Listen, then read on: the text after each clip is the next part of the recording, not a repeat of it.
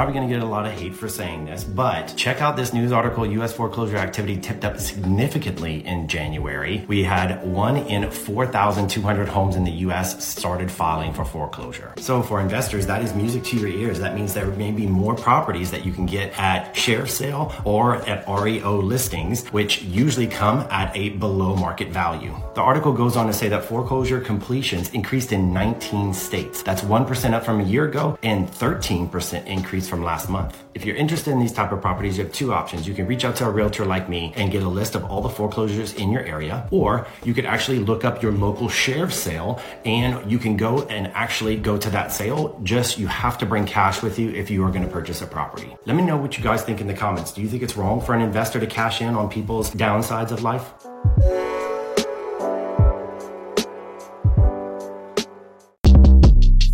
Short Cast Club.